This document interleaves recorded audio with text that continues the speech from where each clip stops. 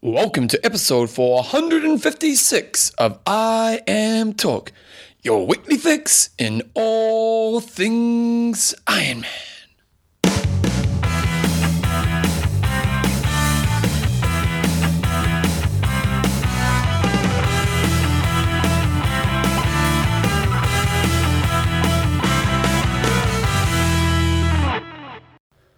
Righto team, welcome along to episode 456 of I Am Talk with Coach John Newsom and Bevan James Isles. How you going, mate? Pretty good. It's a big day. It's almost like 1, 2, 3, 4, 5, 6, 7, 8, 9, 10, 11, 12, 7. Why is it a big day? There's not going to be a lot of productivity going on in New Zealand today. That's right, you people all around the world right now. Today is the day when New Zealand are in the quarterfinals. Semi-finals? Semis. Jeez, get it I always right. get confused. In the semi-finals of the World Cup cricket. So we made it through last week. Yeah. Tell us about Saturday's game, John. It's just a thumping. It was just sensational. I was going out Saturday night and had no problems going out. It was like half time. Right, game over. Oh, were you a bit worried about Saturday night? No. But Prior to I was a little bit, but once we batted it was all over. it was sensational, the Black Caps. So today we play South Africa. Now, I know the international viewers or listeners may not be liking our cricket updates, but we are loving the cricket in New Zealand right now. They're better than bloody This Week in Lance. I can tell you that for nothing. Yeah, what's Lance been doing? He's going right. No, sorry. Oh, yeah, no, he's riding. Yeah, what's your thoughts on that? Not very clever. No. He's riding in Tour de France charity ride? Yeah. That's what's happening. And he also got done for having a crash, maybe, and blamed it on his partner. Yeah. Carry on. Guys, We don't care. The Black Caps, the other guys we're talking about. But by this time next week, we'll know who the world champions are. And I tell you what, if we don't win, John, we're going to get a lot of crap from our listeners. We've done pretty well. We've bet well above our league in this tournament. So, anyway, I Am Talk is proudly brought to you by Athlinks.com. social networking for endurance athletes. Extreme Endurance. Your lactic buffer. And trainerroad.com. A great tool to help you get better on your bike. Okay, guys, in this week's show, we've got a few things happening. We've got a bit of news. We had some big races over the weekend. We're not sure if we're going to do age group of the week. We're basing that on time, but maybe we have to wait till next week. We've got Statistic. We've got an interview.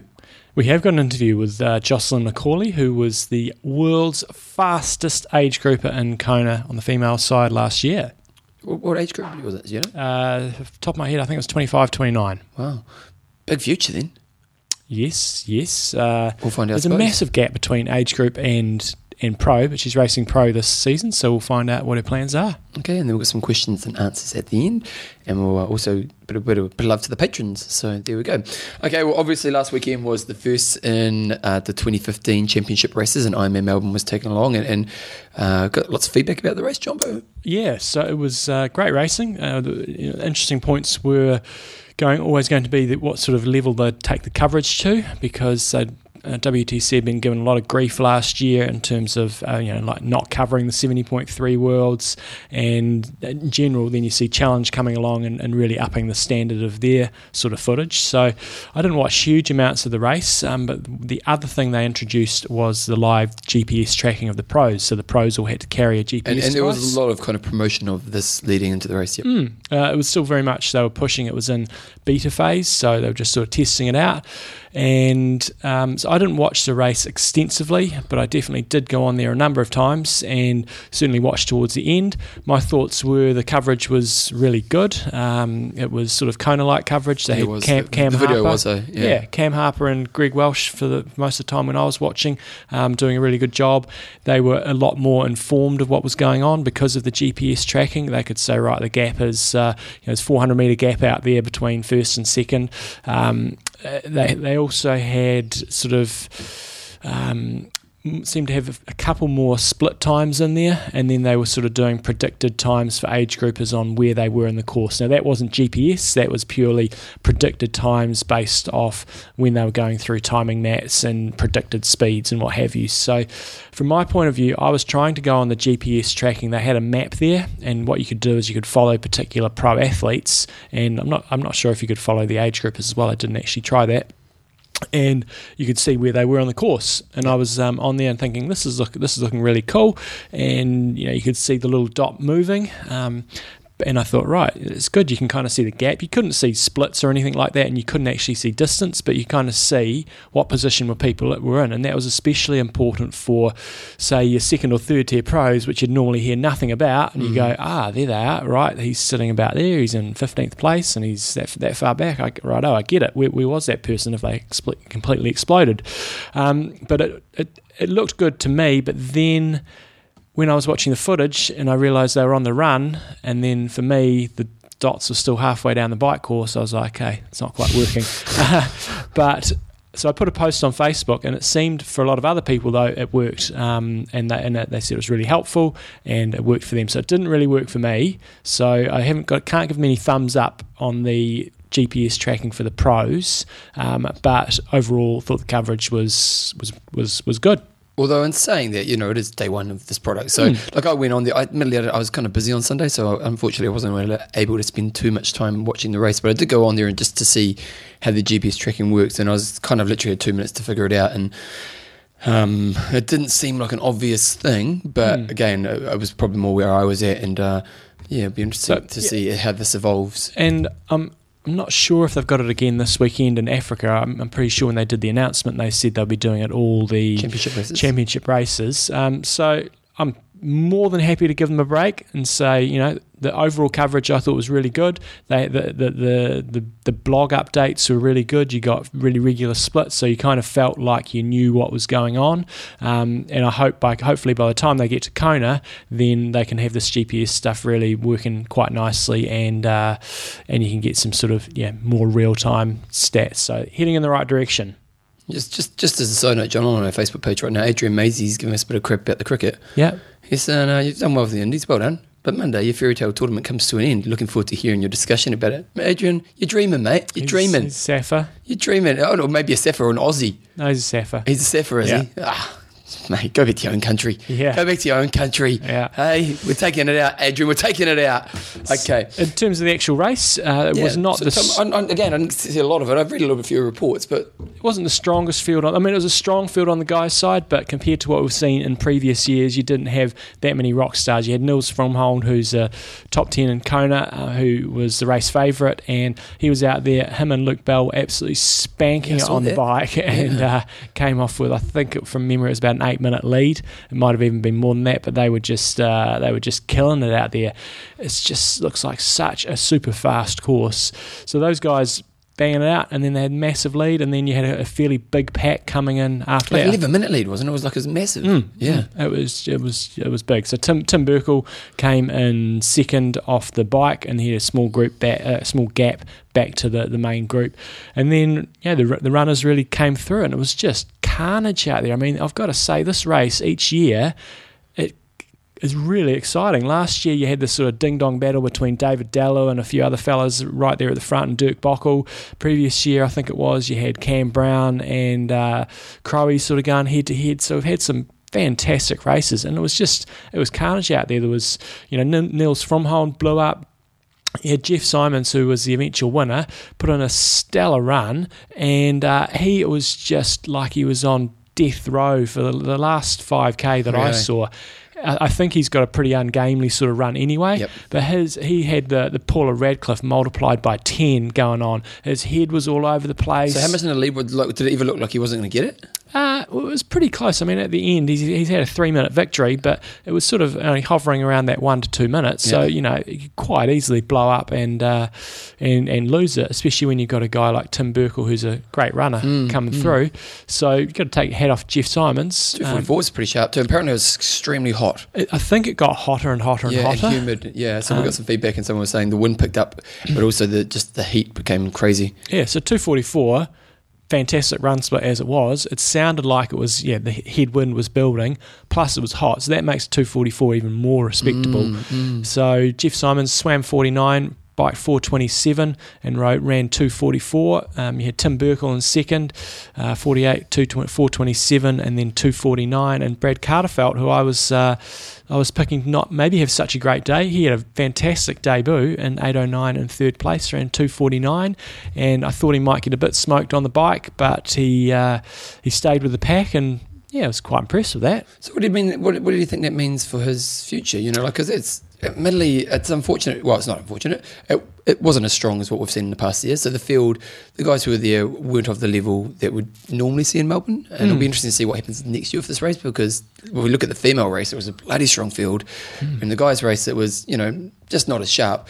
Where do you see Brad go from here? Obviously, he's going to be doing more racing, but... Well, yeah, I think the true test always comes in Kona when the bike is super important and it's pretty hard riding over there. So, he's a good enough swimmer. He's always going to be right there or thereabouts out of the swim. He swims 45 versus guys like Tim Burkle of 48. So he's always going to be a front pack swimmer. And based off past performances, I thought he might get a bit blown out on the bike. But if he can ride similar to that, he's probably sort of hang in there. Marco Albert took out the swim record as well. So and Cal Millwood, Kiwi on debut, had a pretty solid race down there in 6th. He's a guy who does cupcakes with Cal. Yep. And so good start his iron distance career. Okay, we're going to pause because we've got an interview we need to do, and we're back with the females. We'll be back right away. Right, even you're loving this nowadays, eh? Here we go. Jumbo, we are back, and so let's look at the females race. So the females race was interesting. Well, when we look at the field, it was a lot stronger than what we had in the male field, and it was an interesting race, wasn't it? It was. So as we kind of expected, Annabelle Luxford was right out in the front of the swim, swam 51 minutes, and she was joined on the bike by Caroline Steffen, who was about a minute down, and those two went about spanking the bike. I think Caroline Steffen was probably getting a bit frustrated that she couldn't drop Annabelle Luxford, but she sort of stuck to her like a limpet. And of the coverage that I saw, she was definitely at legal distance. So it was not, she was sitting in, but not sitting in inside the draft zone.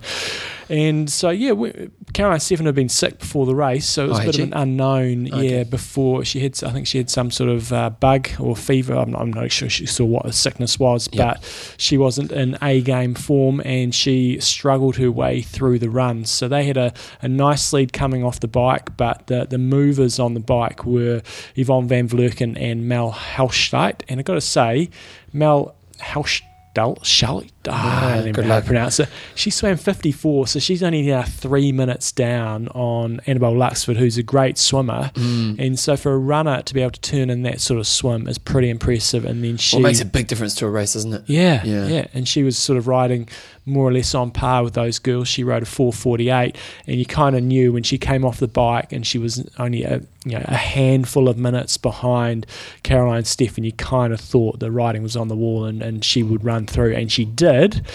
But that's when the plot thickened, Bevan. Oh, the plot thickens. She was in a world of pain on the run. Really? And it was past halfway, but I'd looked at the footage early on and just watching her run. She's a beautiful runner. I mean, she comes from a running background, steeplechaser, and she was just mowing it down, and she was in the lead, but then all of a sudden the wheels fell off in a hurry. What point in the run? It was past halfway, but still long enough to go that you could quite eat, and she was only a couple of minutes in front at that stage, but she looked like she was cramping up, and then she actually stopped on the side of the road, took her shoes off, and was putting Vaseline on her feet, so she had really bad blisters. I'm not sure if she was cramping as well. It certainly looked like she did, and she had the proper Ironman shuffle going on. Really?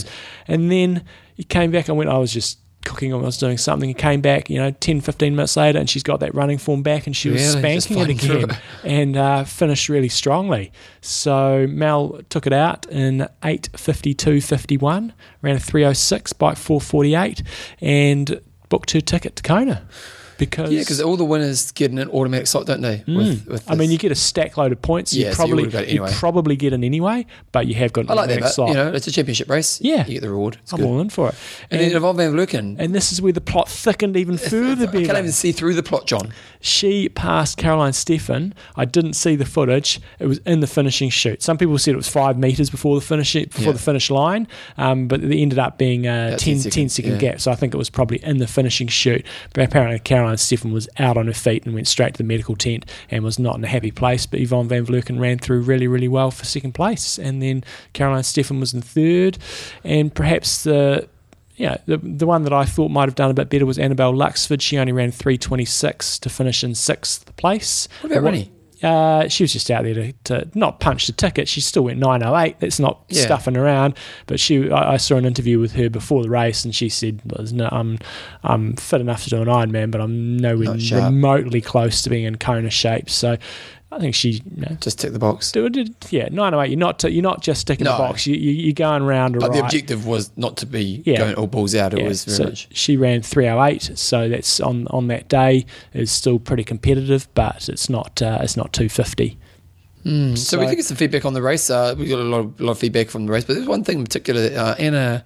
Carol Cooper sent through just about the AWA. Did you see this? So just talking about the AWA, and she was saying, yes, she thinks it's a bit elitist, but there are a few perks. Gold athletes got invited to breakfast with Craig Alexander and Greg Walsh, who were very funny. There were about 30 or 40 there. It was nice to mix and mingle, meet a few fellow Kiwis.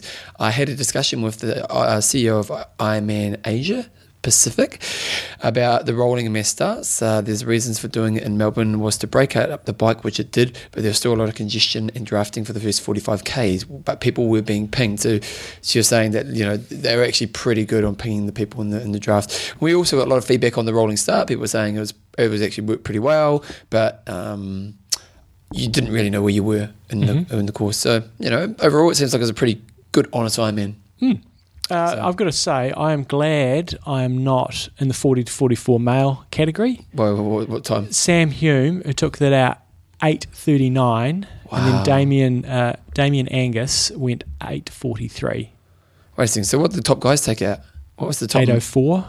Wow, that's pretty impressive, isn't it? Yeah. Man, that's from 40 to 45. So I mean, again, if we take the Ironman New Zealand example, I think Brownie went 8:22 this year. About it, yep. So this guy here's 35 minutes before. That's still well under 9 hours, and he's in the 40 to 44. Wow, that's pretty impressive. That is pretty impressive. And on what was not, it seemed like the day became more and more difficult. Like I looked through a lot of the age group times and the run times, and nothing stellar. No, the runs weren't although a couple of the pros, like obviously Simon's was pretty 244. When I looked through, I looked through 35 to 39 age group, I'm going not very fast. A lot of the female times are not very fast. Again, we've talked about headwind and heat, so 8:39. Yeah, of course it's a fast bike course, but that's still pretty bloody fast. Well done, Sam, mate. That's an impressive effort. Okay, anything else about Melbourne, Jumbo? No, that was about... is it a race that would appeal to you? Yeah, it is, because it's nice, and it's good fast racing, and you get a good strong field. As I've said in the past, the motivation for me to go back to Kona when it's just a complete mess on the bike is not particularly high. Yep. I guess the one thing that turns me off about the race is it's a rolling start. I get it. It makes a better race in terms of spreading things out. Yep. But you don't know where you race. Yeah. Okay.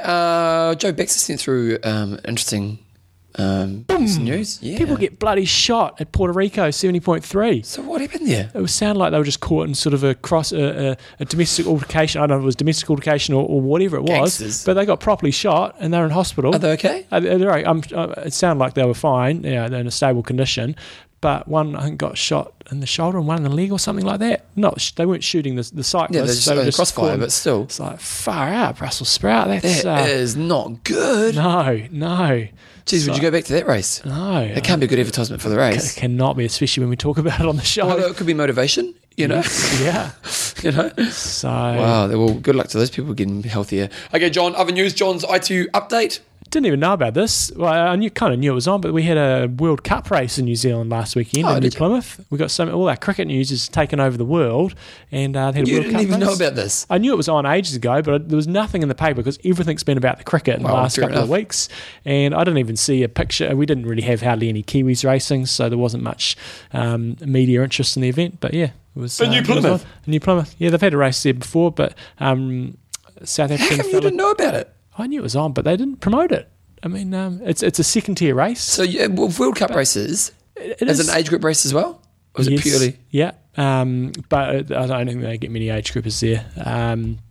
So Richard Murray took it out, and he got a penalty on the bike and still took it out. Wow. So. Other news, Phil Graves is coming back to ITU, you reckon? I was just having a look at this because we have this one will get promoted a bit more, although probably a lot less than what it normally does, because we have the World Triathlon Series coming to Auckland this weekend, which is kind of why they have. There? No, I'm not. No. But I just noticed on the start list here, Philip Graves, who's done Ironman, is coming back. He hasn't really cracked Ironman, but has he? No. Phil's a great cyclist. And it was like he came over and we thought, well, this could be really interesting. But he's done okay, but he hasn't really kind of nutted it out yet. So we've got a pretty big race this weekend. We have in Auckland. It's a fantastic course, and I'm looking forward to seeing how it all goes. So you're saying that Gomez, Brownlee, and Moller is going to be pretty awesome? It should be Gomez has done well on this course. Moller might get shut out. He does really well in the sprints, but this is an Olympic distance course, and the packs tend to stay a little bit more split up. So I'm looking forward to seeing that. And then probably the other subplot in this one is Gwen Jorgensen, who is just so far in front of everybody else because she's such a machine runner. This is the one course where the girls can actually beat her up a bit, rolling on the bike. Pretty hilly on the bike, and the packs can stay away. But they'll need 3 minutes on her. It's like, you go to Kona and the girls, the 10K run, you need 15 minutes on Rinny. You go to any race, they'll need 3 minutes, and you've got to have a good run. Wow, that's mind-blowing, isn't it? Okay, Ironman South Africa is coming up this weekend. It's another regional championships, and if we look at the field, let's have a look here, Jumbo. Is it the kind of field we want to see at regional championships? The men's field is stronger than what they had in Melbourne, and I think one of the reasons for that is a lot of the athletes tend to go out to South Africa to train. Yep. So last year we had Niels Fromhold take it out from Kyle Buckingham and Farisal Sultan, and then on the girls' side of things we had Simone Briandi. It wasn't championship last year, was it? It was not. No, it's first year as a championship Lucy race. Gossage and Jodie Swallow on the girls' side of things. Yeah, this year it's a strong field. You have Frederik van Leerd, Ivan Rana, Bas Steederen, and Nico Lanos and Kyle Buckingham. James Kinamna. Yeah, and so Bart Arnott's, Mott Trapman. So, in that top 12 or so, you've got multiple Ironman winners. You've got Victor Del Corral in there as well. So in total, you have about 42 men. About 41 men. Nearly 50 men. You got a few down the bottom there. Oh, yeah, you have two. Who are unrated. Yeah, far out. So David McNamee, the Pommy guy, is going to be racing. He's a former ITU guy. And the one on tryrating.com who doesn't have a ranking, so I'm wondering if it's his first iron distance race. He's won ITU World Long Distance Champs before, is Sylvain Sudri, so he could be one that could be in the mix. Wow, 50 pros. That's great, isn't it? It is. Like, that's awesome. Yeah, so we've got same sort of money as Melbourne. We did for Melbourne, so 150k on the line, and you got 4,000 points. So it's a big race on the points scheme. On the girls' side of things, again, strong, but it's kind of a little bit of a flip from what we had in Melbourne. I'd say the guys' field here is stronger, and then the girls' field is still strong, but it's kind of the opposite ways. Lucy Gossage, Jodie Swallow. Yeah, so some great girls, Lindsay Corbin, and Tina Dickers. So you got plenty of Ironman winners. Camilla Peterson. So maybe I was speaking a bit out of turn. It's actually a pretty bloody strong field. Yeah. Britta Martin seeded number 11, and she's won multiple races these days. So, yeah. And about 30 female pros. So I'd call that a solid championship field. Yeah, it's great. It'll be interesting to see how it goes. It'll be interesting to talk about the race next week. Okay, we've also got Hits Ocala coming up as well. Where's that? Ocala. It's somewhere in America. Nice. That's it. Wow. There you go. There's your geography lesson for the day. There you go. Somewhere in America. We've got some sad news, John. The passes away. Steve Tarpanian, who we've actually met in Kona. You might not remember who he is. Yoga guy. Yeah. Oh, so really? we've still got his. I was saying to Belinda, we've got his yoga DVD. We do it fairly I've regularly. been quite a few times in Kona. Yeah, because when I'm standing on the side of the road. Yeah, he's often on Palani Drive. Oh no! So sad to see him no longer with us. Yeah, I mean, it's another case of depression from what I saw. He's been battling depression, so don't know the full story, but sad to see him go. He's been not just the yoga DVD, but he was a big influence in the New York area in terms of getting things going. He's been a multiple Ironman himself and does a lot of coaching, so sad to see him go. And along with, and this is more pertinent to South Africa this weekend, Linda Scatolin, who was training partner with Edith Niederfringer, and she's passed away as well, and she got wiped out in a crash in South Africa. And the pictures, have you had a look at this picture on Slow Twitch? Which one's this one? Click on the link there, and she's been wiped out. And Edith Niederfringer was in hospital as well. Oh, wow. But the bike, I'm pretty sure it's a Sipo, but you would. I've never seen a bike that look at the truck in the mangled in my life. Man, so I've got to say, it's not surprising that she passed away, because that bike is just completely munted. Oh, man. So bit of sad news. Oh man, I feel for those people and their loved ones around them, because it's obviously a pretty horrible thing to be going through. So our thoughts are with both of those people and their loved ones. Okay, Jumbo, sponsor. Trainer Road Coach John Newsom Challenge is underway. Here we go. Oh, you didn't call I Am Talk Challenge? I chose. I'm going to pass that on to Jonathan Lee. He called it the Coach John Newsom Challenge. Okay. It is in the I Am Talk forum. So in terms of all the workouts, so this is pretty cool.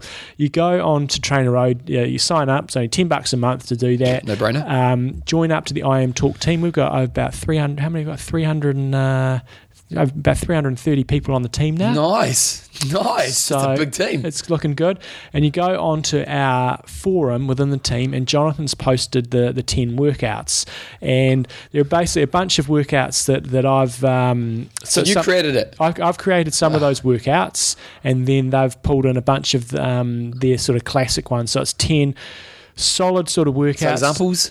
So we've got the old classic 125% of FTP test in there. So nice. How long can you survive? We've also got a ramp test that I sort of set up. So you start at a very low intensity, and then every minute you just cranks it up every more. We've got a 10 by 3 minutes at FTP. We've got a few other ones that I've sort of set up that are based around got FTP. Any longer ones? We've got 2 by 12 minutes. A couple of the workouts are 2 hours long, and they've sort of got 20 to 30 minute blocks, sort of 75 to 90% of FTP. So some of them are to failure, and some of them are just good, solid, moderate workouts. They're all sort of tempo to very hard workouts. There's no easy sort of spins in there. But here's the deal. The challenge started last week. I posted it on our Facebook page. It started on March 16th and goes until March 30th. So you've got a sort of a 2-week window to do these workouts. They'll stay up there anyway. So if you're listening to this later, you can still go and do the workouts. But if you want to be a part of this, you've got to finish all the 10 workouts. Oh, so you've got to do all 10 to be in? So it's 10 workouts in 14 days, and I might have a chat to Jonathan. We might extend it a little bit more, so just get on there and get stuck in. But that's sort of the plan.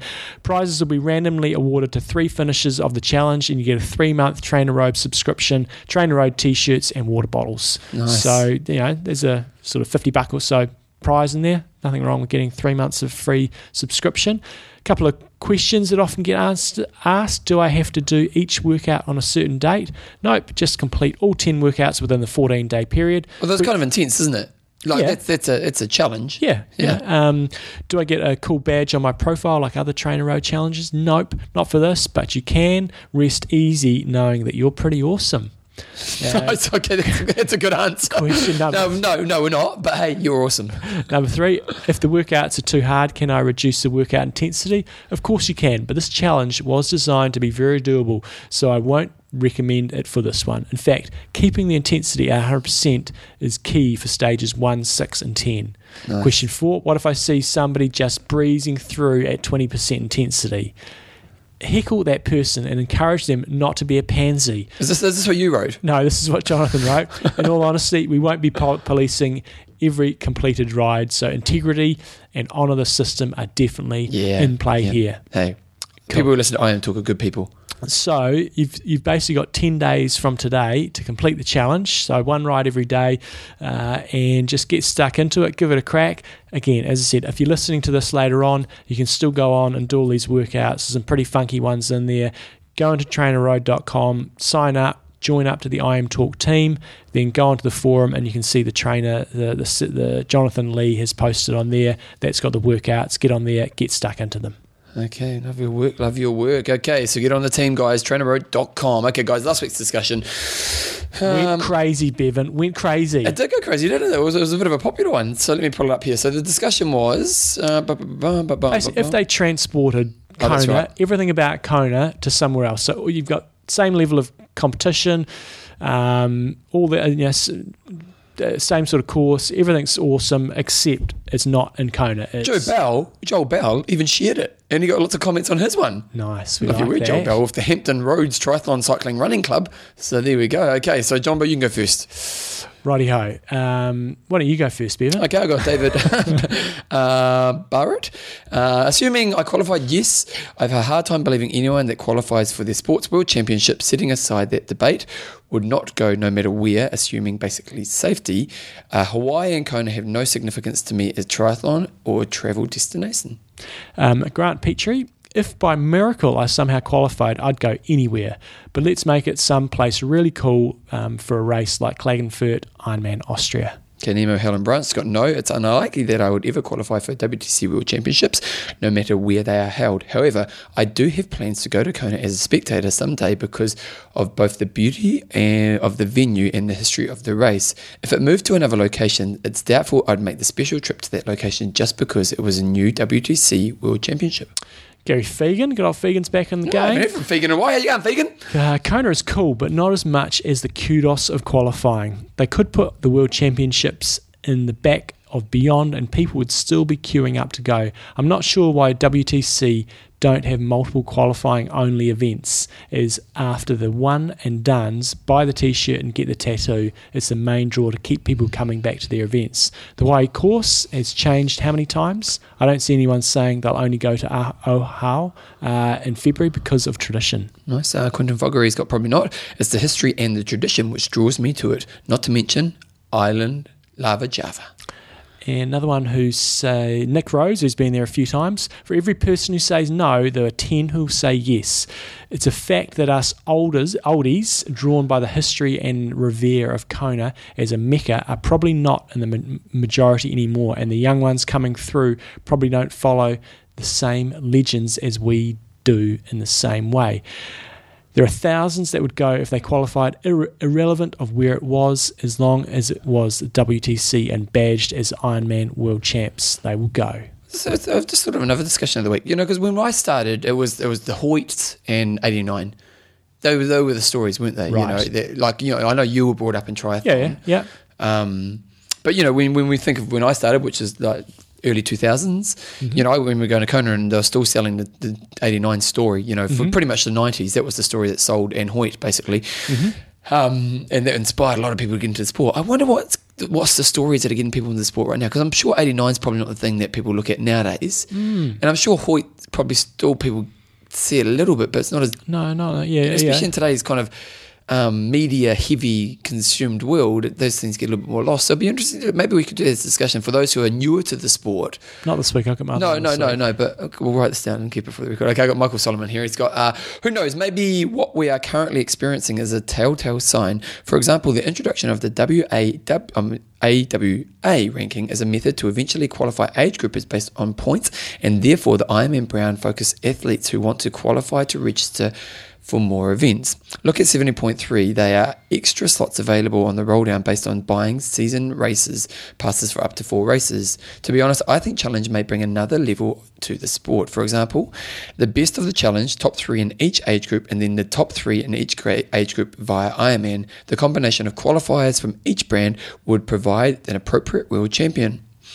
This would then also break down the monopoly and open up some competitiveness between brands and drive down the entry fees to attract athletes to different brands. Food for thought. And no, I would not change Kona for its tradition and iconic event that should be protected. Joe Lees. Yes, I went to 70.3 World Champs even though they weren't in Las Vegas. Mont Tremblant put on a fabulous event and the buzz was incredible. I can only imagine it would be tenfold at Ironman, and pros would always turn up for the prize money. Okay, Joel Bell's got nope.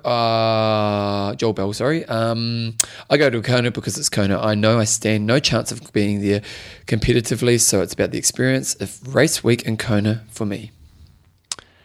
My final one, Darren Eaton. Short answer, yes. I'm challenged by wanting to race at the pinnacle of my chosen sport, just like the Olympics. I wouldn't care where it is. I would just want a date, a venue, and a slot, and I would go for sure. Many people are just as excited about the Kona Sideshow exhibitions, and that is definitely portable. Okay, I'm going to do 2 more. Mark Pitchfesser, the Curly Freight Train, because we've got a couple of legends of the show here. No, if it ain't Kona, I ain't going. There you go. And my heavy American accent too. It ain't Kona, I ain't going. That's my John That's Wayne. heavy, yeah. May not go anyway, as I don't care to do another Ironman to qualify. 70.3 qualify, yes. Otherwise, none of them are really that alluring to me anymore after rolling down the Queen K. And then Brandon Del Campo. Oh, this is bringing back the old names. Oh, Brandon, just because some athletes got a shot to race at Puerto Rico, got shot to race in a race at Puerto Rico, doesn't mean that they want to hold the World Championships in the Middle East, although NBC coverage would be entertaining. So there you go. And then Frank Houdini's got bullet points. Yes. I like it, Frank. I like his style. Okay, Jumbo, your thoughts? Well, one of the things, if I look at purely from my point of view, not whether this would be a success or anything, one of the things that appeals for us Kiwis for Kona is Hawaii is a pretty cool destination to go to, irrespective if it's triathlon. So I think that's got the added allure. Right, I can go over there, I can race. It's a cool place. I can hang out afterwards. You're probably not going to get anybody complaining when they're going to come over and support things because, again, they get a pretty cool experience. So that's one tick for me. The other one for us down here, it's a really accessible race. I mean, it's for us, it's an pretty easy flight over.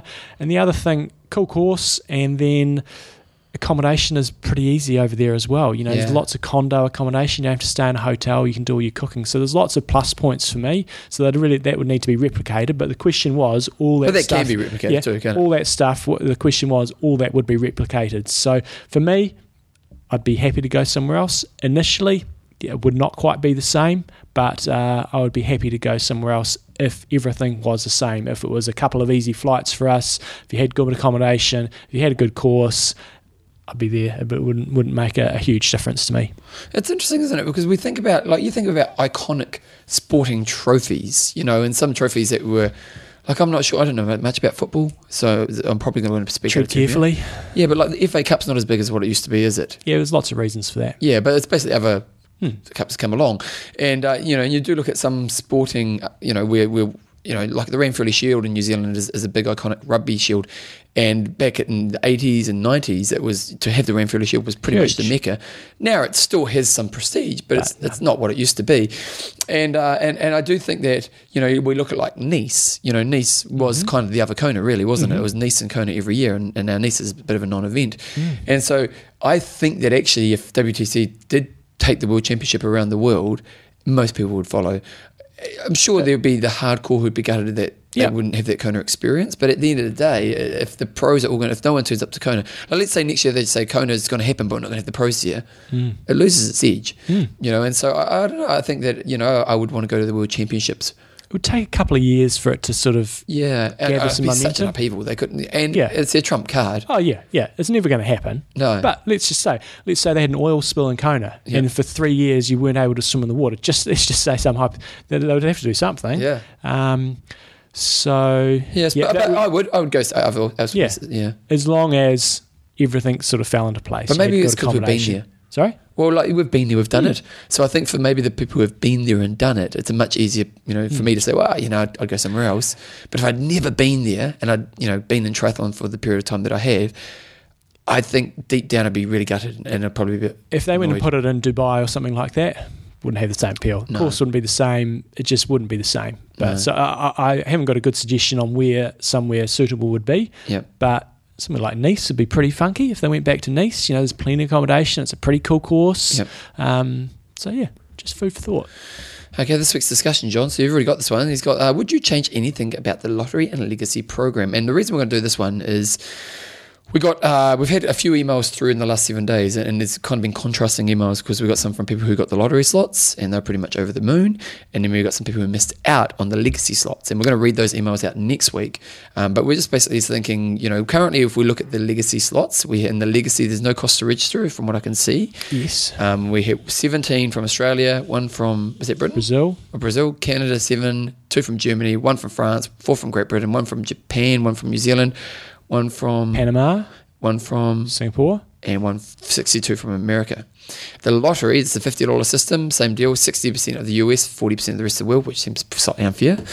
That's just how the numbers rolled out. So from the lottery now, you pay your $50 and you go in the draw, and then but they don't do separate from what I could see, it used to be American lottery, rest of the world. Yep. Now it is lottery. So maybe just more Americans are paying. Yeah. So the result was 60% of them, the people drawn were Americans, 40% were the rest of the world. What's the PC lottery? The physically challenged. Okay, so that's 5 slots as well. Yep. So basically right now, there's a kind of the split. So altogether, how many is Legacy getting? About 100 in the Legacy, 100 in the lottery. Okay. So would you change anything about the Legacy and the lottery system for Kona? And next week we'll have a big discussion around this because we did have some big emails. And one thing that I do like about the lottery system now is if you enter one year, then you enter again the following year, then you have 2 tickets. So you've got to pay every year. Yep. But each year that you miss out, you get an extra ticket. So if you enter 5 years in a row, you pay $50 every year, you get 5 tickets, versus if somebody's entered for the first year, they only get 1 ticket. Kind of like that. So you've got an improved chance if you keep forking up the cash. Okay, John, but let's do age group. We're going to do age group of the week. We're going to do it. We've got time. I'm the one who needs to be finished early. Okay, here we go. We'll put some music on.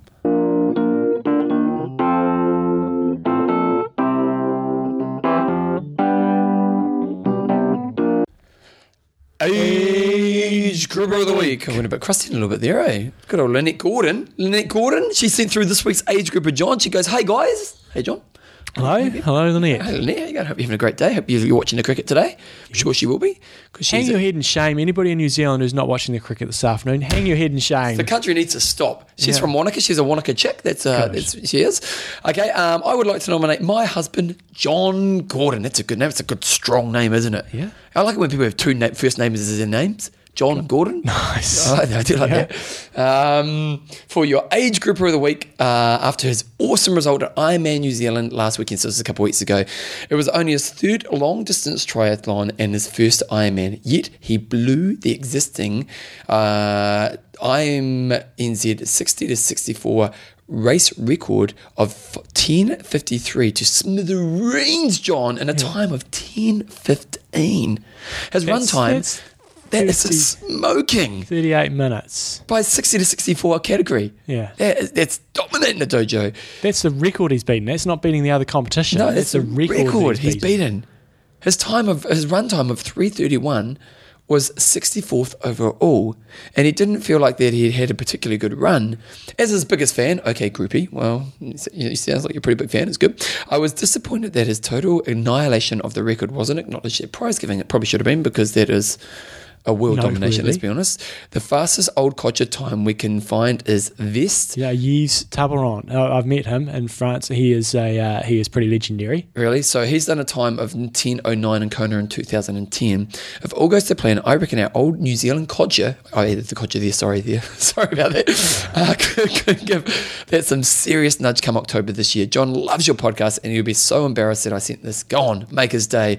Jumbo, that is phenomenal, isn't it? It is. It's a triathlon. So, do you know, John? Well, no, John, if you're listening, you've actually got another namesake in Christchurch as a triathlete who's even older than you, John Gordon from Christchurch. He had a couple of sons, and he's I think he's a multiple world age group champion. Is he the guy with the beard? Yeah. He would be age group. He would probably be 70 to 74 now. Was he an old principal, eh? I think so. His sons are teachers as well. So he's a couple of stages up from you. But we've got old Dr. Feelgood, Dave Dwan. He had his eye on the 60-64 category this year. Unfortunately, Dave got knocked off his bike the day before the race, and he was sort of going, if everything falls into place. What would Dave's time be? Like if I can't remember exactly what time, but he said if everything falls into place, I reckon I could be within a shout. And he comes back, he wasn't able to race because he got concussed the day before the race. He came back and said, these guys in this age group were just out of this world. So John swam 58. Solid. Yeah, very solid. You've got to remember this guy's over 60. And 5:38 on the run, on the bike, and then 3:31 for a 10:15. But he won his age group by over 40 minutes. That is. Like, remember we talked about our official domination of the dojo? That is an official domination of the dojo. That is amazing. Top 100 overall. Yeah. Very impressive. So he beat all the people. I looked yesterday, and he beat all the people in his age group below as well. Did he really? So he took down Douglas Scott and co. Good old Douglas. Oh, come on, Douglas, sharpen up. Second. So 10:17 was the winning age group in the age group below, and then 10:23 and 10:35. So beat all them. I don't think he beat the 50-year-olds. The 50-year-olds were a tickle quicker, I think. But have you got them there? I'll pull it up. he had Ken Glass. I mean, Ken Glass. he still would have got fourth place in the 50s age group. So pretty impressive. Pretty damn impressive, actually. And good to see he's a Kiwi, and good to see he's off to Kona. And it's good to see he's watching the cricket today. Going to be crushing it. Yeah, you better be. Do an 8-hour trainer session in front of the cricket. That is really cool, isn't it? You know, like that's. And good to see you've got a wife who's very proud of you. It'll be fascinating to see how he goes in Kona. You know, like it would be really. Some people that you know talk a big game in Kona and they don't deliver. Yeah, I knew this one guy last year. He had a website even. Yeah, I know. So Kona's a different kettle of fish, but John, we've got confidence in you. You could do it for the country. Come on, John. Come on. John Gordon, you are our age group of the week. Okay, let's just do the words. Ready, 3, 2, 1. Statistic. It's fantastic. Okay, so last week we were talking a lot about the records at Kona. We had a few weeks where we didn't know what was happening, but everyone came through. And this week we're going to be talking about the female records at Kona. And the reason this came up is because I couldn't find them anywhere. But good old Torsten from tryrating.com, go check it out, people. He came to the party and he delivered. So the course records for the females in Kona, these are our stats. We've got multiple stats. I could have padded this out for 4 weeks. You really could have. But I've chosen not to. I'm amazed you haven't, actually. Yeah, so am I, actually. Because you're saying you're getting along on stats. I was looking at it yesterday going, I should pad this out, but I won't. So the current women's course record is Mirinda Carfrey, 2013, 8:52.14. 8:52.14? Yes. Well, because on here, on this Ironman thing, it's got 8:52, did you say? 8:52.14. Well, it's got 8:52.09 here in 2011. By who? Mirinda Carfrey. Torsten, you're giving me dud facts. This is from Ironman.com as well. Okay. Just that. Because that was the year Chrissy was about 40 seconds behind her. Chrissy won it, didn't she? And yeah, but Rennie had slightly faster time. That's all I'm seeing in front of me, John. That's all I'm seeing in front of me. You go down. So you go down. Sit down now. Yeah. Where's the actual course record? Yeah. Records in Kona. Oh, wait a second. No. What's happening here? I'm talking about the run. Oh, Bevan. Sorry. Torsten, apologies. Sorry. You apologise to Torsten as well. Sorry, Torsten, I'm sorry. It's going to be very rare that Torsten gets his stats right. I know, Torsten, I hurt your credibility for 2 seconds there, but hey, I hurt my credibility.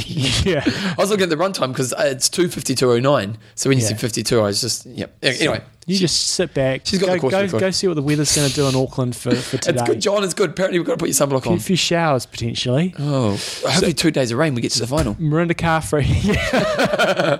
And if the final gets rained off, we win as well, probably, because we're top qualified. Surely they do have a backup day from here on in. Yes. So you need 2 days. Anyway, back to the triathlon. Mirinda Carfrey, amazing, 8:52. The current swim record, a bit like the boys, was a long time ago, 1999. Jodie Jackson swam 48:43.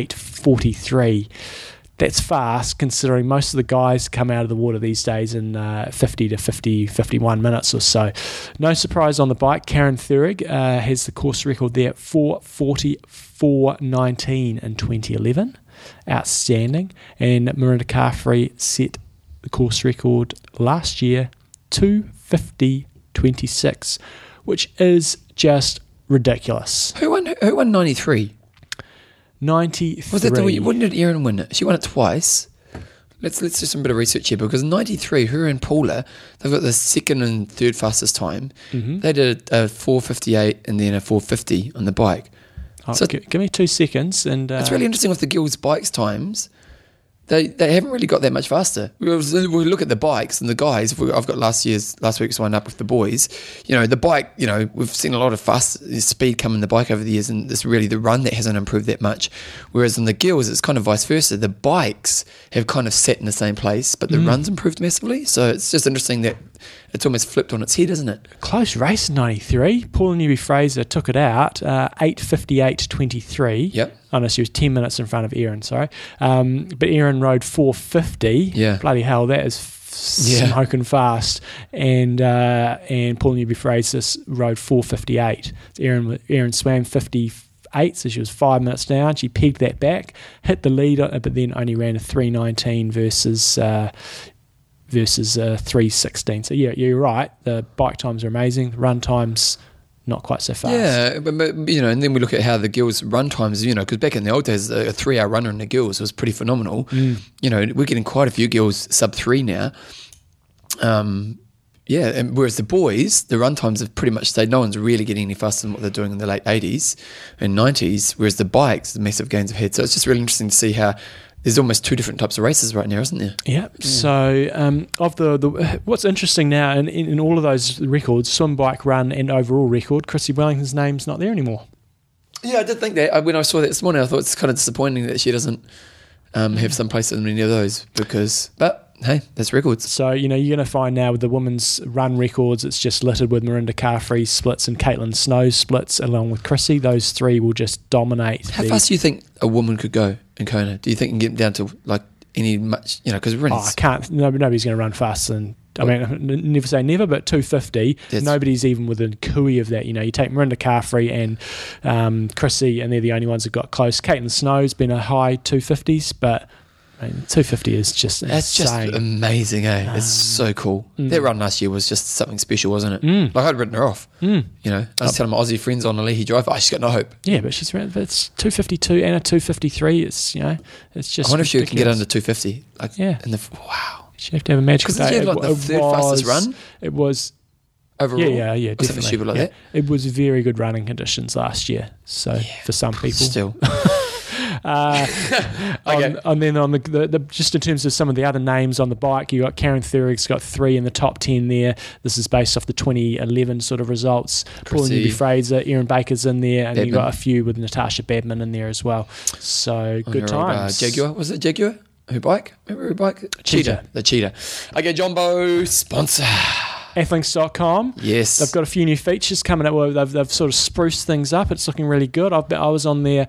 This is fantastic. If you've got a club or you've got anything like that, get all your people on the club and on here, and it's just fantastic for extracting all the results. What I was trying to do, I was trying to come up with a system.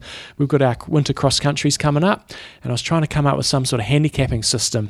So when you go to a race, we can have sort of percentage behind the winner or something like that. And it just go back to my old run results, and it'll have all the people that are my rivals on there, like Murray Lapworth and Phil Patterson, all those. And it's just got all those guys you smashed.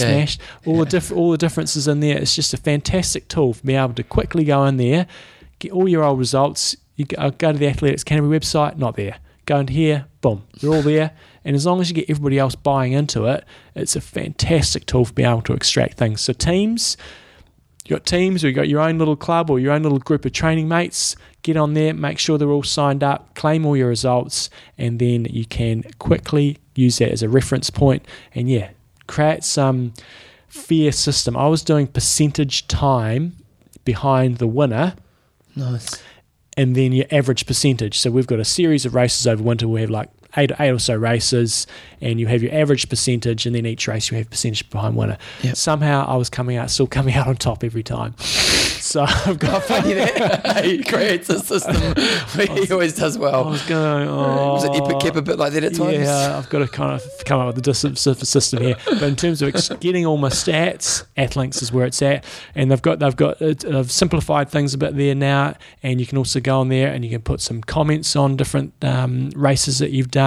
You can give people a little cheer or a shout out saying, come on, pick up your game, or fantastic race. So get on it, people, athlinks.com. Your race starts here.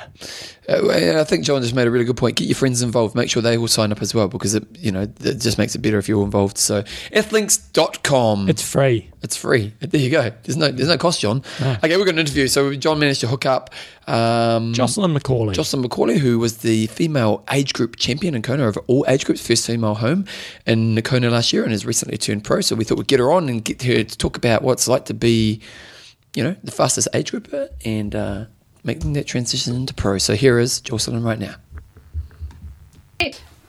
Righty-ho, last year in Kona we always have some amazing performances, and the fastest female age grouper of the day is today's guest. She was took out the 25 to 29 age group, but almost more importantly was, as I said, the fastest age grouper overall. She swam 104, biked 5:24, and ran a fantastic 3:14. And all the way from Cincinnati, Ohio, is Jocelyn McCauley. Welcome along to the show. Thank you. Right, now... Where do we start? With you? From my stalking that I did on you when I was getting ready on the show, you're pretty new to this game. Yeah, I am. I did my first half last year. So, well, not last year. I keep thinking that I'm not used to the year change. So I guess 2013. So. And what was your background prior to coming into Tri? I was a runner. I ran all through high school, ran in college, and did a little bit of elite racing after college, and then started triathlon. So I come from a runner background, which I think is a lot of fun doing triathlons with a runner background. So, what was your kind of distance that you were racing? So in college, I did long distance. I did 5K, 10K, and cross country, which in the States is like a 5 or 6K, depending on the race, on grass. So I did long distance, and then after that, I did like 10K races, road races, and then half marathons. I've never run an open marathon. My only marathons have been the 3 that I've done in Ironman distance. So. And what kind of time would you do a 5 in? Well, my PR for the 5 is like a 16:45. So. Nice. Mm-hmm. And what about a 10K and a half marathon? People love these numbers. We love the stats. Yeah. Gosh, I didn't know I was going to be. We want a school report. It's on my race resume. Let me pull that up, right? So my 10K, I want to say it's a 33 something. Nice. And then my half, it's 117 something. So. Nice. Oh, very good. Nice. And why the change into triathlon? What got you into it? Well, I kept getting injured with running. I mean, running, doing 10Ks, halves, and whatnot. You know, the most number of miles I put in on my legs on a week was 75 miles. And that's, I don't train on Sundays. Mm-hmm. So that's just 6 days a week. So, I kept getting injured if I would go up above 65 miles. And so triathlon was a way to, have a lot of cross training involved. So you don't have to get your running miles up that high. And so it was a new way to get into it. My sister started doing full Ironman distance races. And so that was also a big pull, is that I was at these races with her, supporting her, and I got sucked in by the electrifying atmosphere of these races. It's just so amazing, the people in these races. So you decided to do your first half. How'd you go on that? How did I do it on my first half? Yeah. It was a 4:58:59, I think. So I barely broke 5 hours. My first real full half that I did was it was 11 and a half weeks after I gave birth to my daughter. So I was training through pregnancy, and then took good 2 weeks off of any training, and then got right back into it after 2 weeks after having her. And so my sleep was a little off, and everything was a little off with that. So obviously training wasn't 100%, but I was happy with that race for my first half, and all the circumstances involved. It's hard for us guys to understand what it's like to go through that female experience of having a baby. John and I don't really understand it at all, really, to be honest. But can you describe, I know you obviously were going towards kind of a personal goal at the same time. What was it like physically to go through that, and can you continue on, obviously, pretty quickly after the birth to, get back into the sport and try to do a race? Yeah. Well, I think training through my pregnancy was one of the best things I could have done for the actual birth process. I mean, because labor, it's labor, Mm. They call it labor for a reason. So, it is taxing on your body and whatnot. She was born on Wednesday. The Saturday before she was born, I did a 3-hour trainer bike ride. The day before she was born, I did 6 miles on the treadmill, and then I started going into labor, so I stopped running. But and then after having her, your body, goes through a lot of changes after having a baby, and you're not sleeping as much, because obviously she needs you at every 3 hours. You have a 3-hour, interval in between feedings and whatnot. So it was just, I guess, in a way, it was like taking 2 weeks off of any training, that, people do all the time in your training blocks and whatnot. It was just a 2-week off time period, but it was kind of like doing a couple Ironmans right beforehand and then taking 2 weeks off. So Right. trash your body and then 2 weeks off and then jump right back into training and whatnot. So I think I'd rather do an Ironman, to be honest. yes. Honestly, I think an Ironman was easier. I did natural childbirth, so I didn't have any medications or anything. And an Ironman, you have certain distances, and you know that it's going to be over. With labor, you don't know when it's going to to be over. That's a really good point. Yeah. Yeah. Again, we're quite happy to keep to Ironman. Yeah. So first race is in 2013, and then first Ironman is in 2014. And was that Ironman Texas, was it? Yes, it was. You did your stalking very well. So. Yeah. And how did that go? That went awesome. I was able to have my whole family there. I'm originally from Texas. And so my coach and sister were there, and she did it. And then my husband and my daughter and my parents, and my other older sister was in from California. So it was a lot of fun to have everyone there. And then, the actual race was just awesome and amazing. It was beautiful weather that day. Ironman Texas is known for being really hot, and it was hot. It just wasn't as hot as it has been in the past. So it was wetsuit legal, so that swim was great. I think I did like a 104 swim. The bike ride, I did pretty much what I did in Kona on that bike. I did get a flat in Texas, which was unfortunate because I'm not a cyclist, so I don't change tires very well. So I used Fix-A-Flat because it was the last 20 miles of the race, so it was fine. And then the run, it's just like New Zealand. It's a 2-loop run, and so it's really nicely supported on that run course, which is a lot of fun to have. I love loop run courses because you get more people and you can see more people more. And so that run was the first marathon that I ran in my life, and I remember crossing that. My longest run before that was 21 miles, and crossing that 21-mile point and thinking, oh my gosh, it's unknown territory. And it was hard. It was definitely really, really hard those last couple of miles. I didn't have the most awesome run splits those last couple of miles, but I pulled it in, and I got second overall and first in my age group. So before the race, people asked me, are you trying to go to Kona? What are you going to do if you get a bid to Kona? I was like, I don't know. I'll just decide when that happens, if that happens. I don't want to jump the gun on all that. So it was a big decision, whether or not we were going to go to Kona and whatnot, and decided to do that, and thank goodness we did. So you're 2 off to Kona. What are your sort of expectations going into that race, and how much did you know about the whole Kona aura, given you're still pretty new to the sport? What were your expectations, and what were your thoughts going in? Yeah. So my training going in was going super awesome. I was biking faster, I was running faster, and I was swimming. Like any typical triathlete. Yeah. And so, I knew I was going to be able to hold good times and whatnot. And my outspoken goal to everyone was to be top 3 overall, not just in my age group, but overall.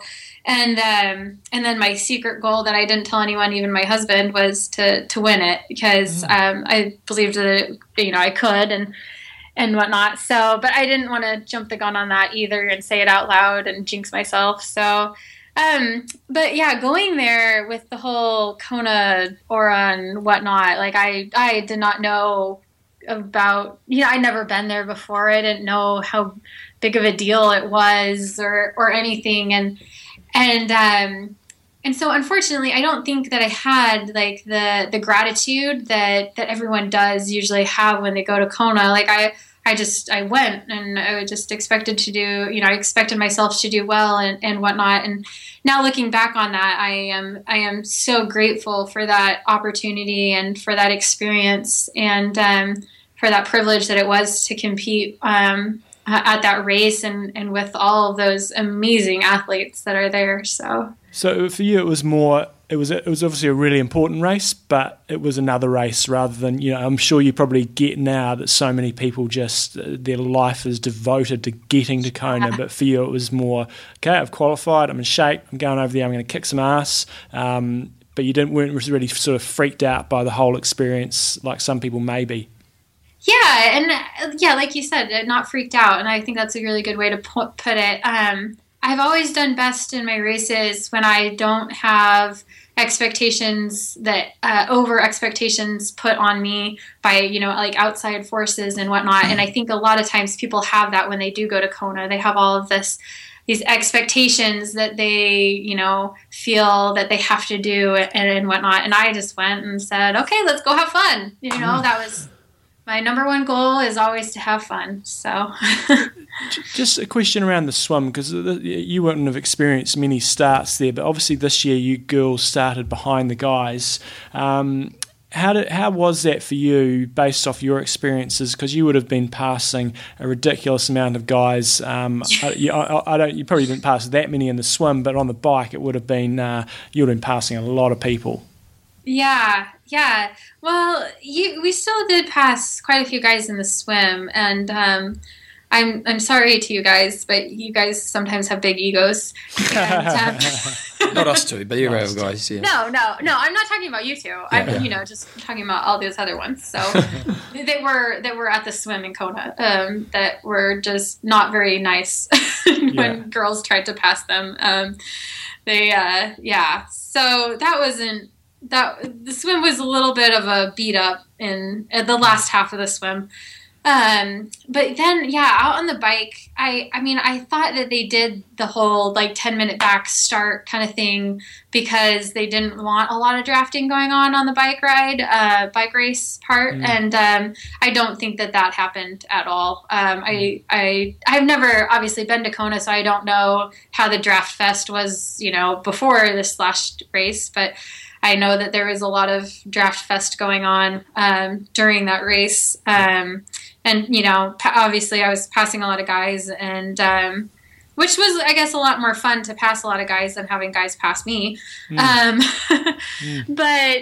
in the same aspect, it's really hard to, keep legal and everything for the whole race when you're so congested for the whole race and whatnot. And so, yeah. Did you? Oh, you go, John. And so you obviously had a strong bike ride. Did you sort of know where you were coming off the bike?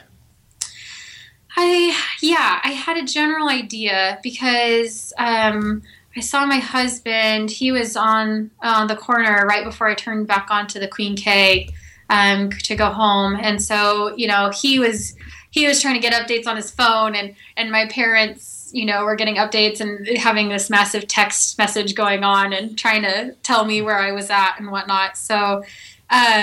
So I had a general idea of where I was at. And then when I went into the change to T2, I asked them, do you know how many girls have gone through? And they were like, oh, we have no idea. Yeah. But the first aid station, this little 10-year-old boy who gave me water told me, you're the fifth amateur woman. Cool. And so I knew then that I was the fifth amateur woman, and well, as much as you're going to trust a 10-year-old boy, but I trusted him. So. Yeah. Nice. And at what stage did you hit the front? So I remember still going out to the energy labs. And I actually saw Chrissy Wellington. At that point, I think it was second. And she was cheering me on, and I had to do a double take. Oh my gosh, she's cheering for me. And then it was out in the energy labs that I went into first place, and it was just surreal thinking, oh my gosh, I'm accomplishing my goal, and something that I watched some of the Kona videos before I went to Kona, so I would have somewhat of an idea about Kona. One of my friends lent them to me, and so one of those race videos, they said, once a pass happens in an Ironman race, it's super rare for it to ever get reversed or whatnot. And so I kept that in my mind of so I am going to pull this through because they're not going to come back, they can't come back. And those last 4 miles, I remember thinking mile 22 was supposed to be mile 23 and just like getting like crushed. But those last couple of miles were rough and really hard. But yeah, it was surreal and a lot of fun. So what's it like? You've been a competitive athlete obviously most of your life, but then to come into a new sport and to experience the success you've experienced has been pretty cool. Like I'm sure you understand the significance of winning the age group world championship. What's that been like to actually kind of just come along and achieve such massive goals? Surprising and amazing and a lot of fun. I mean, I'm just super, super grateful for all the help that I've had to get here, and the journey has just been absolutely incredible. And to be able to have this journey with my family in particular, like it's just been so much fun. Have my husband has been to almost all of my races, and then I think it's really important for my daughter, she's turning 2 next month. But, and so, she obviously is not going to remember this, but to be able to tell her these stories and whatnot, and to be able to show her that your dreams, whatever dreams you have, you can go out and you can achieve them. And, if you set goals, you can achieve your goals and your dreams that you have in life. If you, work hard enough and you're blessed enough and, to be put in the right situations. So only 2 seconds behind the great Natasha Badman, finishing in 25th place overall. And since then, you've switched over and racing pro this year. So I'm interested to know if that's just a switch in category and life is going on as normal, or are you actually sort of trying to make it as a professional? I would love to make it as a professional. I mean, I became a pro because it was a very, very long conversation between me and my husband and what we were going to do, because I think it's definitely a family joint decision, being able to go pro. And the main reason that I wanted to go pro was because I want to see the best that I can be. And I don't think that I can just see the best that I can be as an age grouper, because I'm not competing against, the pros and whatnot, and I'm not going all in and whatnot. So I wanted to see the best I can be. So I wanted to become a pro and continue. And like you said, if life is the same as normal, I unfortunately, well, not unfortunately, I fortunately cannot quit my job as a mother, because I would be very sad. I love my daughter and she's amazing. But it is, a whole new world with her. But I was a cardiovascular intensive care nurse, and I actually did quit that job because I was doing it part-time, so I wasn't really doing a ton of hours, but I was doing it part-time, but it was still just too much between being a mom, doing that, and doing my training. Trying to, and I have a lot of church commitments too that I am involved with my church really heavily. So having all those 4 things and trying to balance them all, I think something was going to give, and I didn't want my relationship with my spouse or my relationship with my daughter to give. And so the job of being a cardiovascular intensive care unit nurse gave, unfortunately, which I love that job, and I, fortunately will be able to go back to it later in life when I have the time. So if the sponsors come knocking, or have you gone knocking, and have you had much of a response from that in terms of being the fastest age grouper in the world? Yeah. So unfortunately, no, they have not come knocking. That was awesome. Send them my way if they come to you. So you're listening. Go there now. But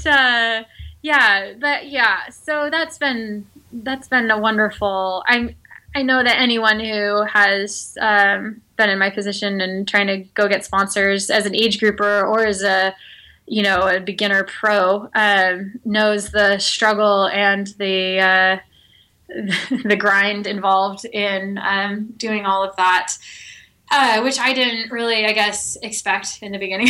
I didn't realize that whole different side of life, of being a pro and whatnot. But Fortunately, before Kona, I did get involved with Team Trigger Point. They're a self-massage type of recovery company, and so I was able to be with them, and so I'm with them.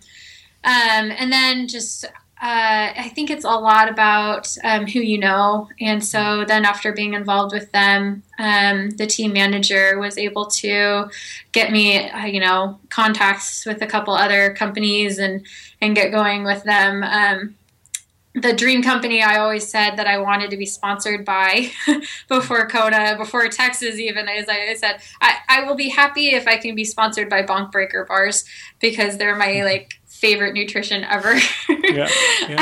I could just eat those for breakfast, lunch, and dinner. So, and fortunately I was able to get a sponsorship with them, and Blue 70, and then a couple other local companies here, Beyond Exercise, Reeser Bicycle Outfitters, it's a local bike company here, and Buckeye Running Company, which is a local running store here, and Impact Health and Wellness, it's my chiropractic care, and then another company, Container Packaging Supply, actually lets me use their airline miles to travel to races. So that's a good deal. Yeah. Oh my gosh, that's unbelievable. So because they actually get me and my husband to races, so that's great. Yes, yeah. It's because he's my support crew. He's my he lets me know where I'm at on the course and cheers me on. So but so that group of companies have powered me through and will power me through for the rest of this year at least. So but yeah, I'm sure it's unless you're like Miranda Carfrey or Meredith Kessler, or the sponsors don't typically just come knocking at your door, unfortunately. So whilst you had an amazing race in Kona and you're still really new to this, it's still a really big gap between being the best age grouper and being sort of a podium contender at a lot of the main Ironman races. So when you sort of decided to make the switch, what's your sort of plan for the year? Did you look at races, plan races where you could try to make money, or where you could get plenty of points if you want to get to Kona? How have you sort of decided on which races you're going to do, or is that an evolving beast? Well, there's a very long explanation to that, but which I'll try to make short. But one of the big factors in my training and in my racing is that I don't race or train on Sundays for different religious reasons, and I really feel like to me it's keeping the Sabbath day holy. It's one of the 10 Commandments and whatnot, and so I feel like God has really blessed me for doing that through all of my racing and whatnot, and being able to progress so fast and whatnot. So I won't ever train or race on a Sunday, period, the end. I've had people now to ask me, well, in Australia, really it'll be Saturday in the States, Sunday in Australia. So how about that? I'm like, no, it's Sunday wherever Sunday you are. Yeah. So, yeah. But, so that limits my races. There obviously are enough races on Saturday. People generally don't notice if they're on Saturday or Sunday, but there are enough races on Saturday to be able to do the competing and racing that I do need to do. But that being said, I do have to travel. So, just I was in New Zealand 2 weeks ago to do that race because it's on Saturday. And then I'm actually going to do Oceanside this next weekend. That's on Saturday. Texas, which is the North American Championship, is in May, and that's my next race after Oceanside, and that's on Saturday as well. So a lot of my race planning is looking, at the races that I have to choose from, because it's not just every single weekend I don't have a race to choose from. So looking at all those races and deciding what to do. So my coach and I sat down and we decided to do New Zealand, Oceanside, and Texas, and see how those play out, see how I do, where my training is and whatnot, and then after that kind of reevaluate and do, whatever's next. So So with those 3 races, it'll just be interesting to see, you know, where I place in these next 2 in terms of Kona points and whatnot. And depending on what my Kona point status is, I'll either continue doing Ironman races, or I'll continue just looking for some other like challenge races or Ironman races, and just trying to get as much money as I can. So nice. And how was New Zealand for you?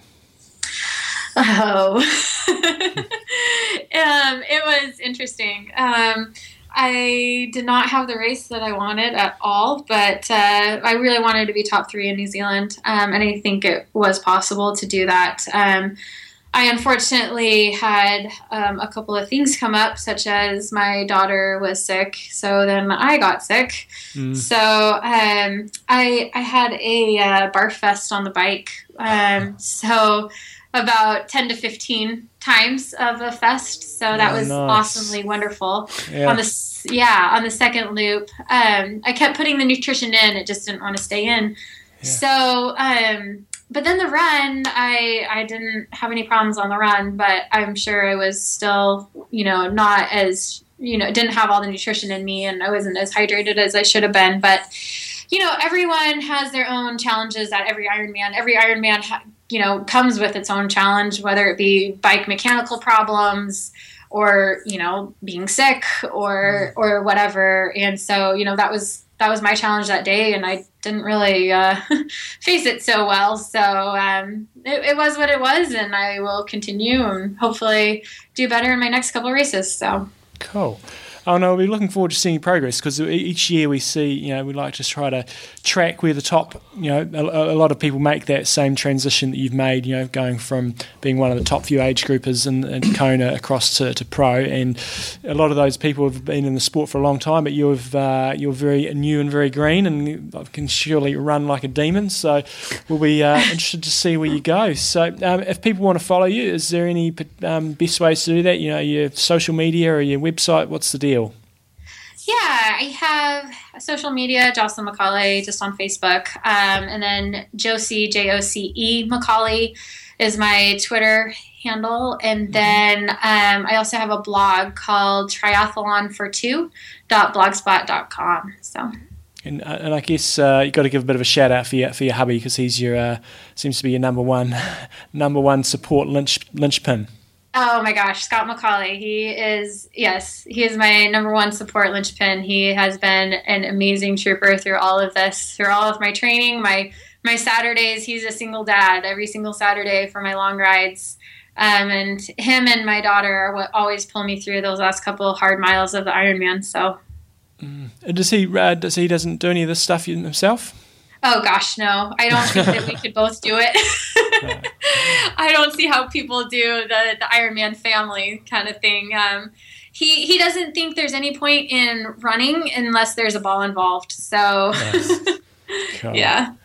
Awesome. Oh no, that's as I said, we're going to be following your career closely and see keep the stalking going, and we'll maybe see you on the start line in Kona. So, thanks so much for your time, and have a great season. Yeah, good luck with everything. Okay, awesome. Thank you. Thank you for the opportunity to be on your show. Thank you so much. I just made a little in-joke that I thought was hilarious. John didn't really laugh much. No. But he's going to really put on the show, really, could I? Jumbo, impressive. Your thoughts? Impressive results. First season. Doesn't it break your heart when you get people who just turn up and just win? Yeah, I mean, of course she's got a strong running background. But still, you know, you can still learn to swim and bike. Yeah. And first time in Kona, you take it out. That is to her advantage. So you come in pretty green, a bit like Chrissy Wellington. First time she raced in Kona, she's like, don't really have a clue what's going on. She thought it was all a bit silly. I remember interviewing her. She was kind of like this. Yeah, you just kind of go, it's another race, and maybe some of us others should take that same attitude in there. Yeah, it's got a lot of history. Yeah, it's a tough course, but you just got to go. Okay, it's going to be hot. It's going to be windy. Let's just get on with it. Yeah. Stop throwing up and just get on with it. Yeah, definitely. So yeah, again, really interested to see where a lot of these age groupers go, because, you know, we look at some top age groupers who made the transition. Some do really well. Some do go around and they win Ironman races, win sort of second, third tier races, but then making that transition to being, a top 10 in Kona it's a big leap, but Jocelyn's still so early in her career. Who knows? And she's still, it's not like she's 35 to 39 age group. She's in that 25 to 29. So got a good supportive environment. So who knows? Well, good luck to Jocelyn. Okay, Jumbo sponsor Extreme Endurance. Good old Ed Tinley. Adam was giving a bit of feedback, loving my technique that I've given out a while ago. The pills. In terms of swallowing your pills. So this is from Peter Daddy Death Tinholt, this tip. It changed your life, didn't it? It did. Yeah. I struggle with pills, but the secret is you just put the pill in your mouth, put a bit of water in your mouth, lean over forward a little bit, and it just slides straight down. Easy. So if you're somebody who's struggling with pills, with the Extreme Endurance, you do take 3 in the morning, 3 at night, and it just insanely good support for muscle soreness and improving your performance. But if you struggle with pills, that can be a real challenge. But this way, I'm going to give it the John Newsom guarantee. Well, my friend Jeff the Ref got some off you recently. Yes. And I go, how'd you go? He's going, that's pretty good. I'm going to get some more. Yeah. So there you go. Yeah. So get on that. And we've got a bit of news from Extreme Endurance. The promo code IMTalk10 has been extended through to, I think it's 1st of June. So if you guys in the Northern Hemisphere need to get some of that for your season, that promo code IMTalk10 is good and gives you 10% off. So get stocked up for summer. And that is good for the .eu, .uk, .co.uk and .com sites. Next week, I'm probably going to be trying to line up an interview with Yvonne Van Vlerken, courtesy of Extreme Endurance, because she's a user, and you can see she smoked it at Extreme Endurance. That was the difference. Yvonne? Yeah. Was she? Yeah, I thought she would have been older, just because she's been around for a while. Yeah, it's just she's been around for such a long time. And when we were talking about the results before, I thought, I'll check out her age, and she's only 36. So she's on Extreme Endurance, helped her. That's why she's doing so well. Get up to second place. And then we've also got some news coming out. They've got some new products coming out later this year. Coming in May. Inside goss here, John. Bit of inside goss. They've got some new products coming out to help you out. So check it out, xendurance.com or .co.uk or .eu. Okay, Jumbo questions and answers. Okay, first one came from Try Juice Nick. It's been a long time since we've talked, but boy, how time flies. I hope all is well. As usual, I have been working like crazy. Nick does work like crazy, doesn't he? Mm-hmm. He's a nut bar. Photographer, does endurance sports travel, helps them out often in Kona. A couple of websites. I created this infograph from my TriMapper site last night, and I thought it might be of interest to you guys and the IM Talk fans. The infograph shows Ironman's reach so far in 2015. It includes Ironman and Ironman 70.3 races to show how they dominate the world and where. So if you don't know what an infograph is, it's one of those kind of image-based information graphs that you'll see on the internet. And he's done one, it's quite cool, isn't it? Yeah. And so what I'm going to do is I'm going to put that on this week's news on our website. You can go have a look at it. And it's just a real gives an idea of actually what's happening with Ironman, where it's happening in the world. Number of countries, number of races, how many races in each month, just your basic stats. Yeah, but it's a kind of an easy, cool way of looking at it. So I'll put that on the show notes for this week. Mark the Missile Scudamore has got, here's a quick talk you could talk about on the show. Apparently USAT and Ironman legal. So this does seem a bit wrong. No, this is basically just a safety device, and I'm not usually, unless we get given loads of free stuff, I don't usually plug too many things. This is just a so it doesn't actually inflate while it's only if you need it, is it? Yeah. So okay. For people, and the reason I thought I'd bring this up is if somebody is a very nervous swimmer and really worried about their safety, this is a little device that can help. I've heard different opinions on it, but at the end of the day, if it gives you peace of mind, good. You can use it in races. Basically, it wraps around your leg, and it's an inflatable device that if you get into difficulty, you pull the cord and it's going to pop up a little life vest for you and save your bacon. So it is legal, and if you've got the reason I thought I'd bring it up, if you've got people who are really worried swimmers, if this is going to help them feel safe, then great. So it's called myswimit.com. So basically it wraps around your leg and it's in like a little pocket device. And obviously if you panic, there's obviously some kind of pull cord you can pull.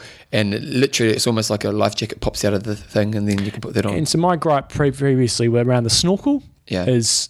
Don't think that you got to learn improve swimming. Swimming. You got to learn to swim properly to be able to do this. This is a safety device, it's a panic device, and it's a panic device. So I feel a little differently about it. Okay,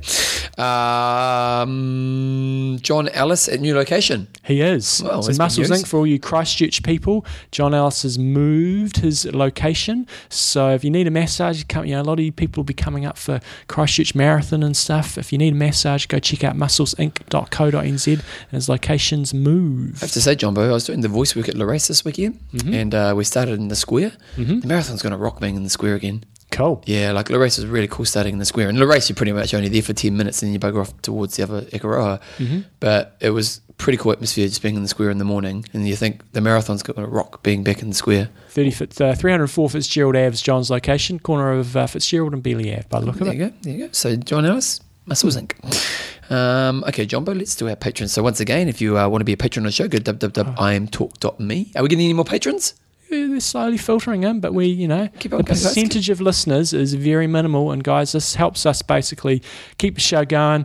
Get us to Kona. Get us to Kona, and if you come in at the $10 level, I started shipping off some of the swim caps. You guys that are at the $10 level, if you have been back onto our website and clicked on the little button that I sent you a link on, swim caps went out last week, and the swim caps looking good. And I'm picking up the beanies for the guys that come in at the $20 level. Beanies are going to be picked up tomorrow. Icebreaker beanies, Can't wait to see the beanie.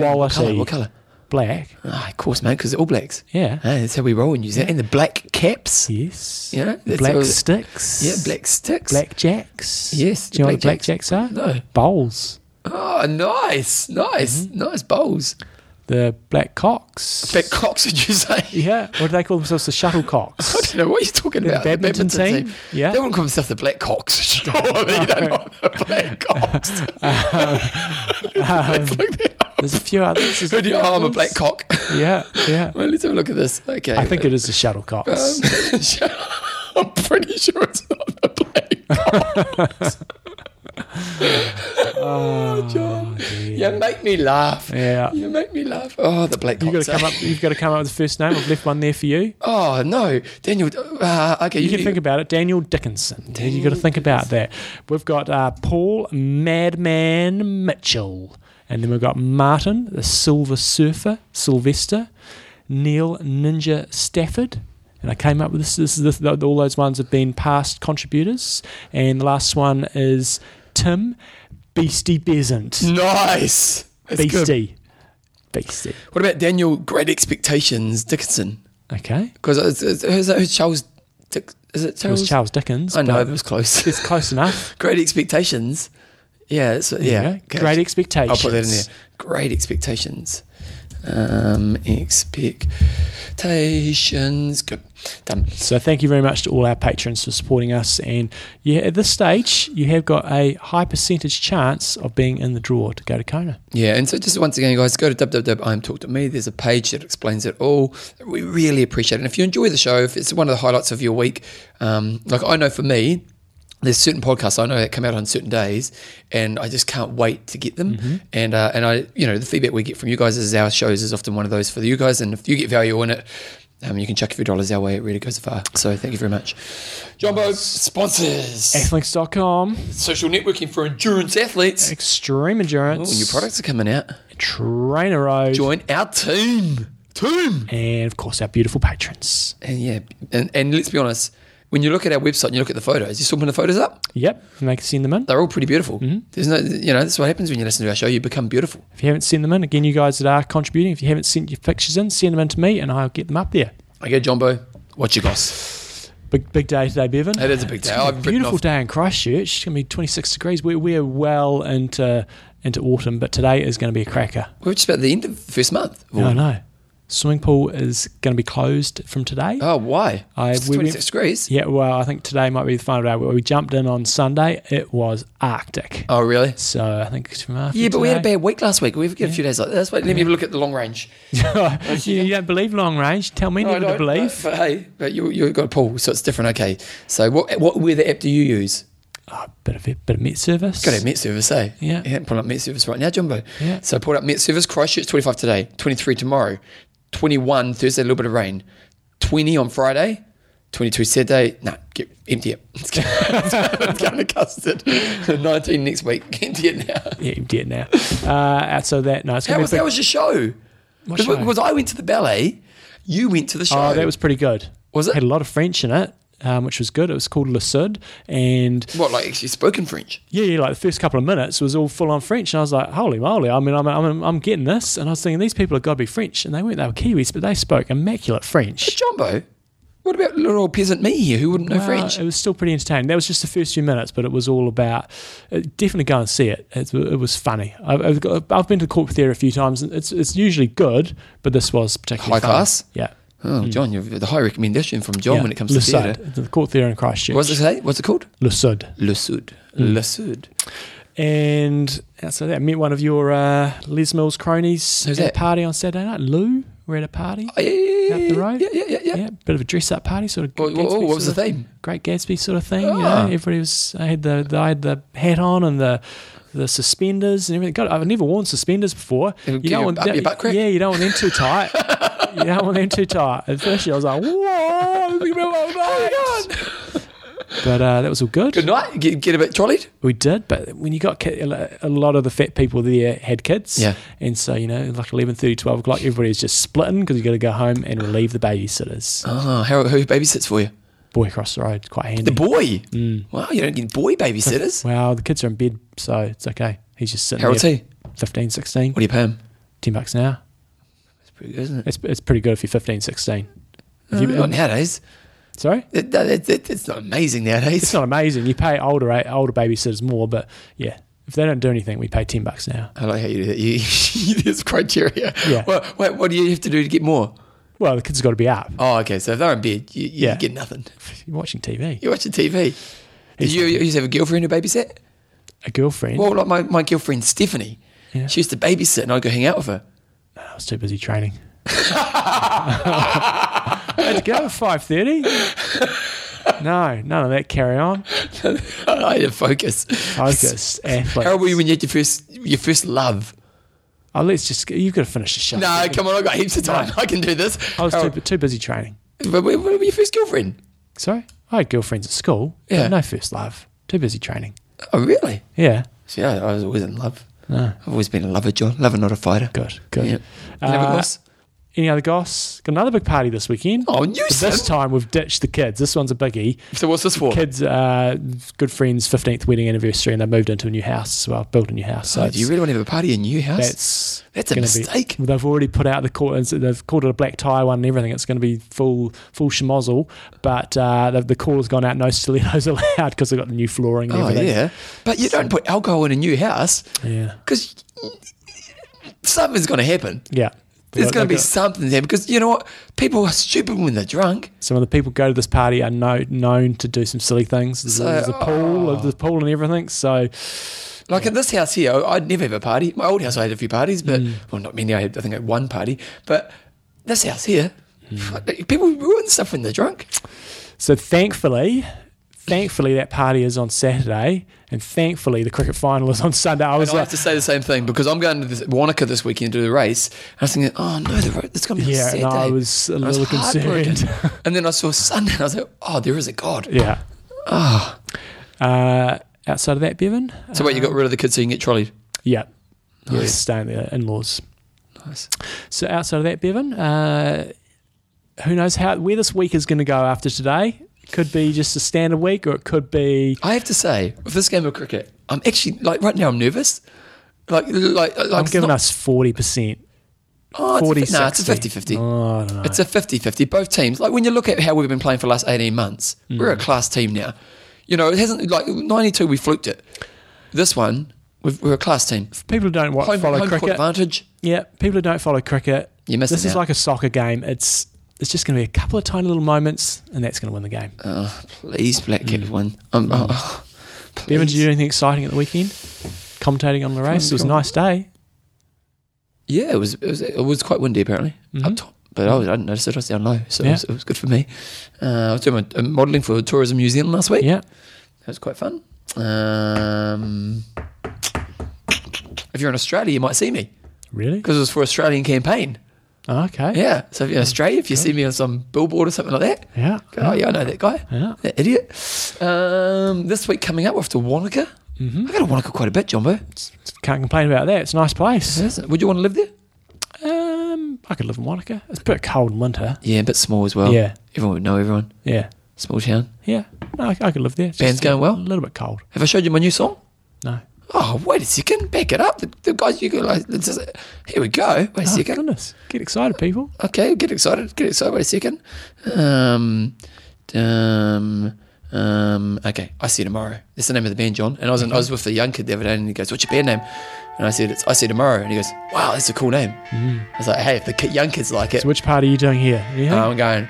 Bum, bum, bum, bum, bum, bum, bum, bum. I fast forward a bit. Do we get any singing? Yep.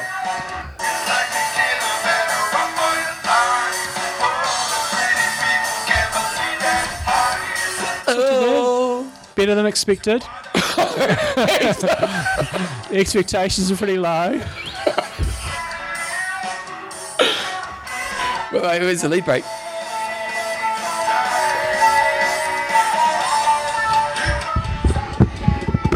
The people on the bikes are loving it right now, John.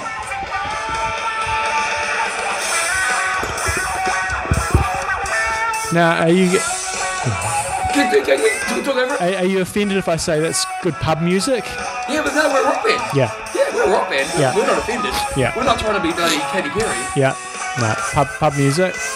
Yeah, we'll be at the pub. You got the pub. Saturday night bender. Smoking the sign. Another 20 seconds of playing the whole thing. Okay, great. Just clear a few emails over here. You know. So why don't you?